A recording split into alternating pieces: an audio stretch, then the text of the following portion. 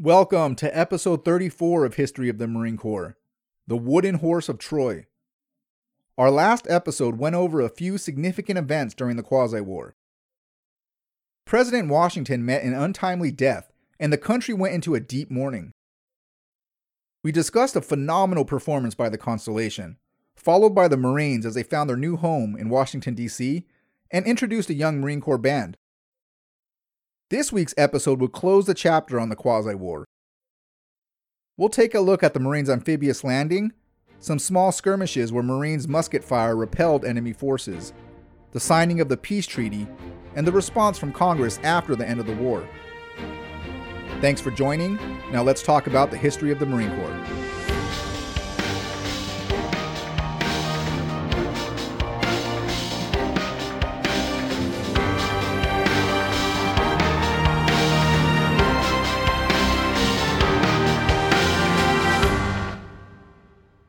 The new Marine Corps quickly made a name for itself once they arrived in the nation's new capital.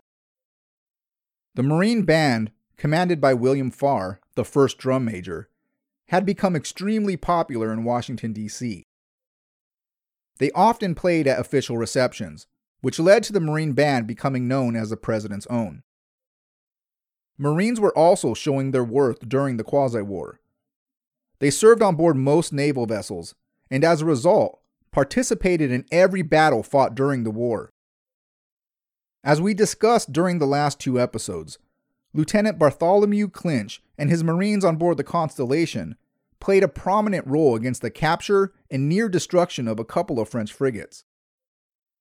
The Marines fired 2,376 musket cartridges during the battle at La Vengeance. Keep in mind the difficulty it was to reload these weapons. The amount of shots fired is a good indication of the contributions Marines played during the battle. Lieutenant Clinch was a phenomenal officer, and many witnesses on board during the campaign thought his actions stood out against any other officer on board. Captain Truxtun wrote a special tribute of his heroic behavior to Commandant Burroughs and recommended a promotion. Truxtun would receive a medal for his battle and included the Marines in his congratulatory address. Clinch and his Marines received honorable mentions in Virginia's and Washington, D.C.'s newspapers. An officer on board the Constellation wrote a letter praising Clinch and his Marines. He said through Clinch's behavior and leadership, his Marines were amongst some of the bravest, and the action by the Marines caused the French to retreat. Multiple skirmishes happened throughout the year, and every Marine Guard force showed the same tenacity. Marines on board the Norfolk defended an attack by Haitian pirates. The extremely accurate musket fire by the Marines caused the pirates to retreat. Lieutenant Nathan Sheridan and his Marines on board the Experiment would see a similar attack, and the conclusion was the same. Musket fire by Marines took a heavy toll on the pirates. Consul General Edward Stevens was on the Experiment during the attack. He stated, quote, "The fire of the Marines continued with great steadiness and activity. We at length succeeded in driving them off after a smart action of near 3 hours." Unquote. Marines on board the Boston would finally settle the score. In March of 1800, the American ship would engage and destroy many of the pirates' barges. The value of Marines wasn't a secret. Secretary of the Navy Benjamin Stoddert understood the importance of Marines, and he urged Congress to increase the authorized strength of the Marine Corps. He wasn't alone, and many commanding officers of the Navy encouraged the same.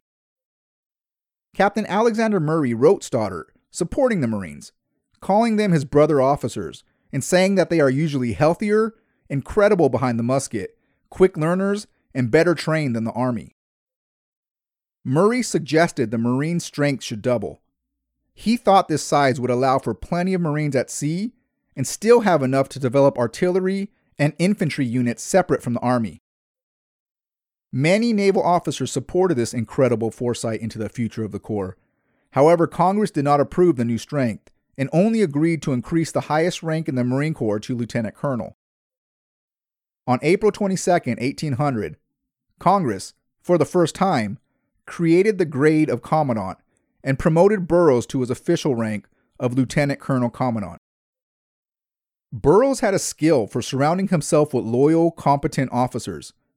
Marine Corps leadership during the Quasi-War was superb, and the professionalism demanded by Burroughs caused many to see the Marine Corps in their own light. The Marine Corps was starting to get recognized as a military branch, and new policies helped govern the organization. Multiple new acts were established to support America's new military.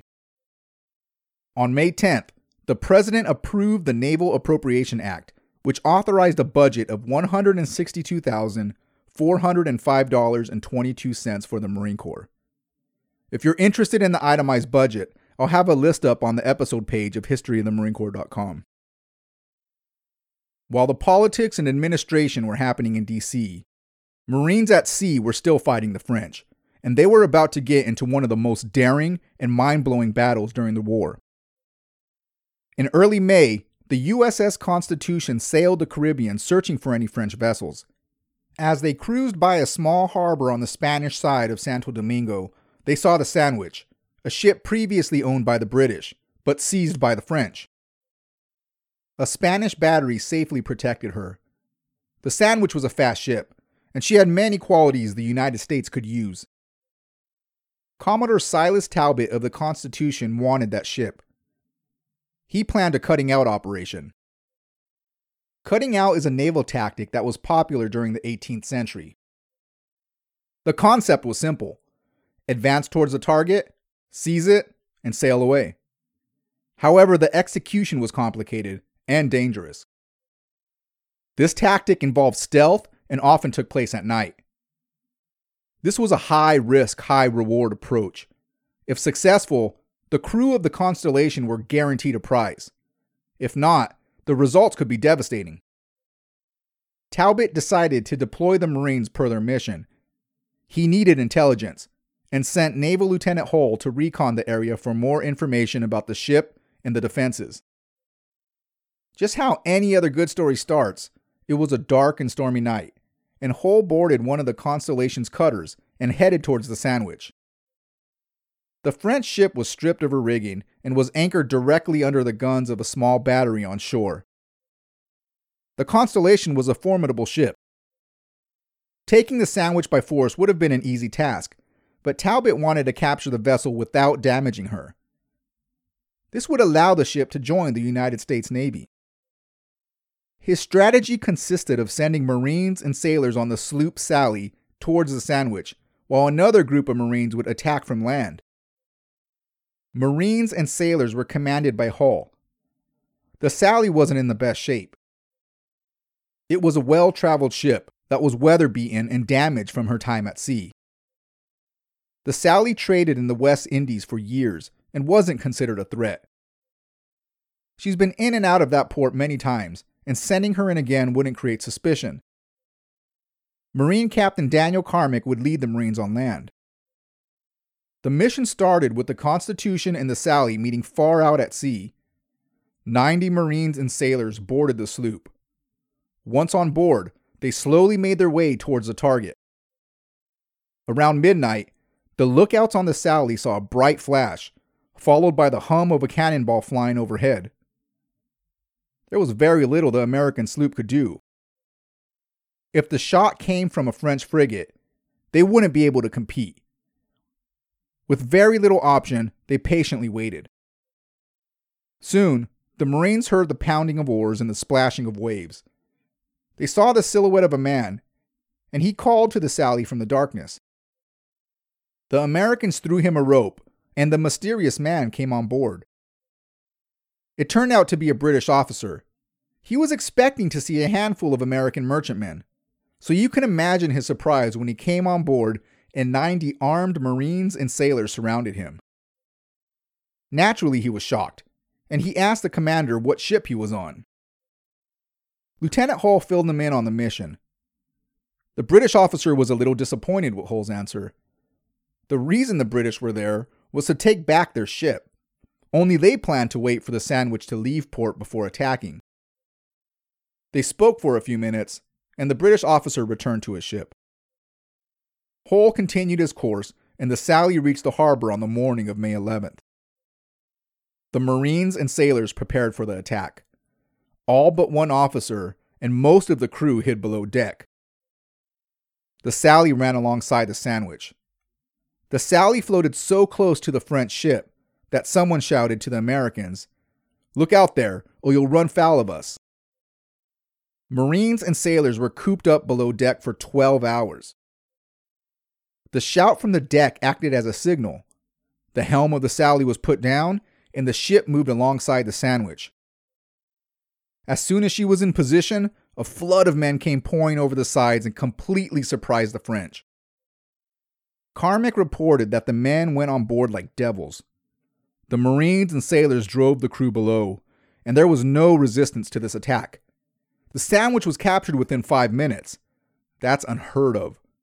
Captain Carmick later reported that the time he spent hidden away in the Sally made him think of the wooden horse at Troy. The French ship was captured, but the mission wasn't over. Americans still faced the threat of the battery on shore. The Marines were up, and they waded to the beach in water up to their necks. Once on land, they traveled throughout the battery and spiked the cannons. It was a quick job, and Carmick and his Marines returned to the Sandwich within an hour. When the Marines came back, they prepared for a retaliation and were stationed throughout the ship. Intelligence stated that 500 men would attack, but fortunately, that attack never came. The actions by the Marines and sailors that day were spectacular, and the Sandwich joined the Constitution the next morning. When the news reached the United States, the nation was ecstatic. However, the battle was controversial.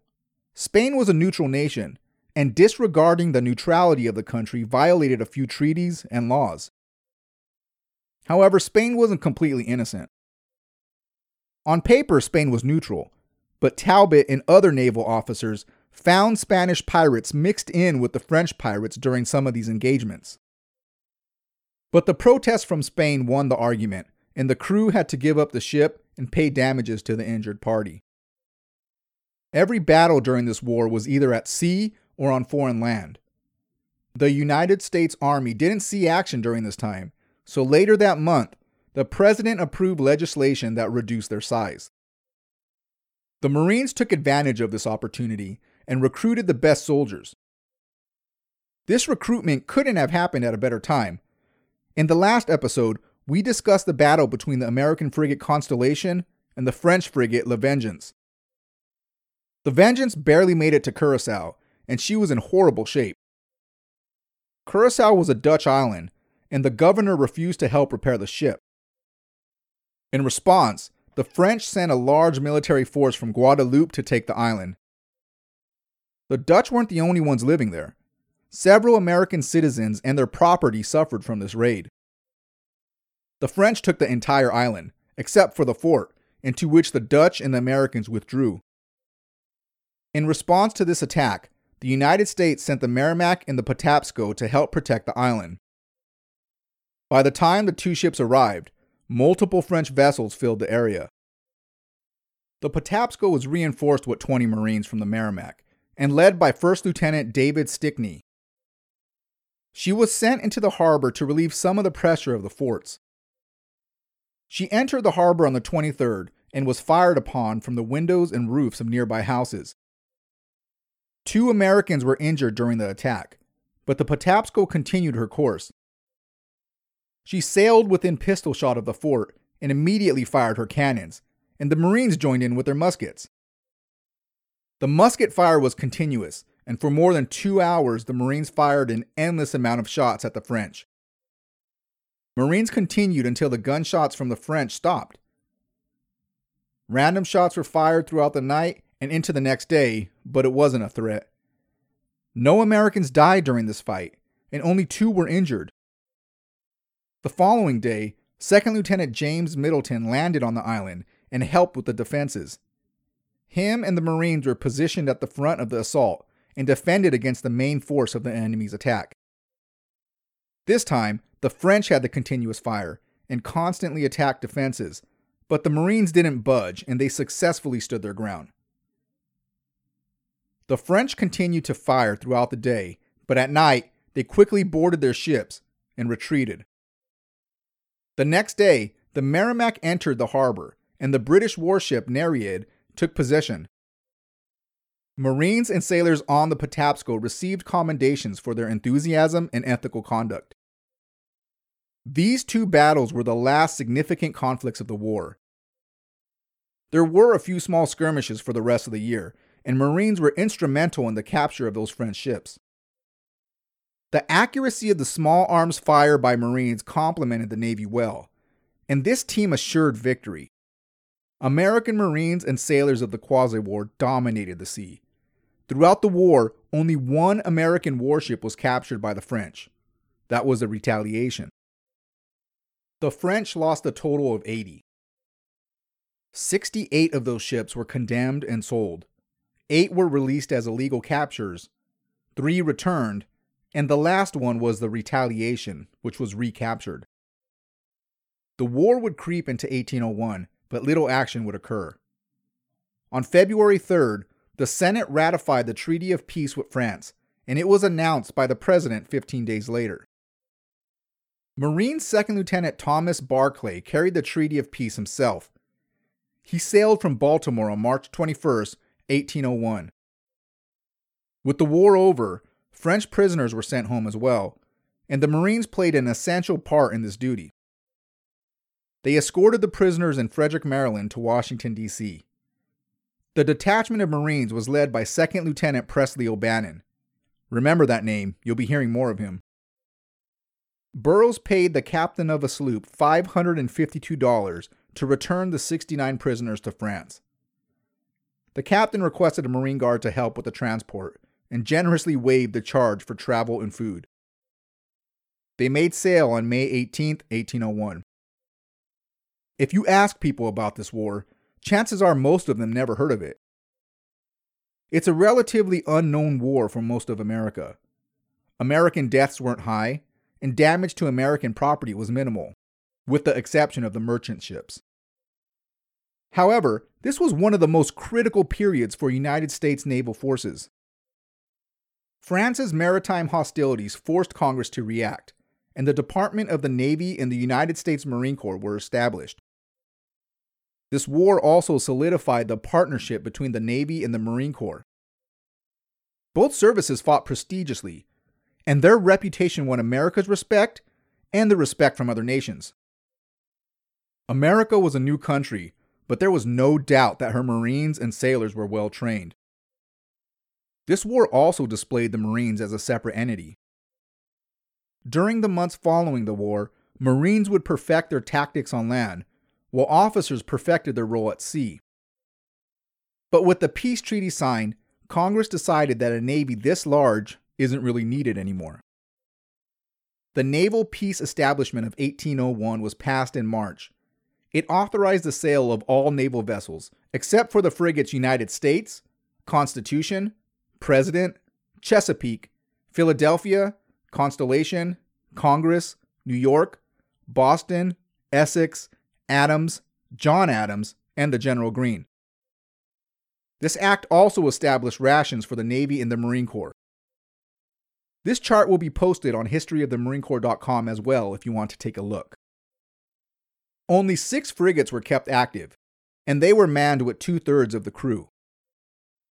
Each ship had minimal naval personnel and a Marine Guard of 1 sergeant, 1 corporal, and 8 Marines per frigate. This act didn't specifically call out reducing the size of the Marine Corps, but with the Army and the Navy manpower minimized, it seemed inevitable that the Marines would be next. The Secretary of the Navy argued with Congress on maintaining a robust Marine Corps. He explained that Marines were undoubtedly one of the most useful corps belonging to the United States. He called the Marines experienced, disciplined, and always prepared for action. The nation was still in debt, and this war didn't help the situation. Congress was concerned about the cost, so Stoddert provided the wartime expenses of the Marine Corps, which was $270,957.98 per year. He also provided an estimate on peacetime cost. That figure was reduced to $207,310. A proposed provision authorized the president to discharge any part of the Marine Corps which may be unnecessary for the naval service. This provision passed the House 53-40, but failed to get into the bill. As Adams left office and Jefferson came in, policy started to change. Thomas Jefferson advocated a policy of economy and a reduction of the national debt. He sold unused ships, stopped new construction of naval vessels, discharged every naval constructor, and had most of the retained frigates dismantled to save on cost. The Secretary of the Navy was new as well, and Robert Smith replaced Stoddard in this role. Jefferson directed Smith to reduce the enlisted strength of the Marine Corps to about 450 men. According to the United States Marine Corps, the number of Marines killed in action during this war was 6, and wounded is 11. But just like the American Revolution, these numbers might be lower than reality. In August of 1800, Sergeant Simon Williams and his Marines served on board the Pickering. The ship set sail from port, but she never returned. It was lost at sea and most likely went down during a rough storm in September of 1800. But regardless of the outcome, Marines and sailors on board the Pickering never returned, and they should be included in those numbers. When Thomas Jefferson took office, the United States had given nearly $2 million to the Muslim state of Morocco, Tunis, Algiers, and Tripoli. The entire amount was either given as ransom for prisoners or as a bribe to permit American merchantmen to sail in the Mediterranean. The United States wouldn't be at peace for long, and the reduction of Marines caused them to enter the next war with a reduced force. Join us next week as we start laying the groundwork for the Barbary Wars.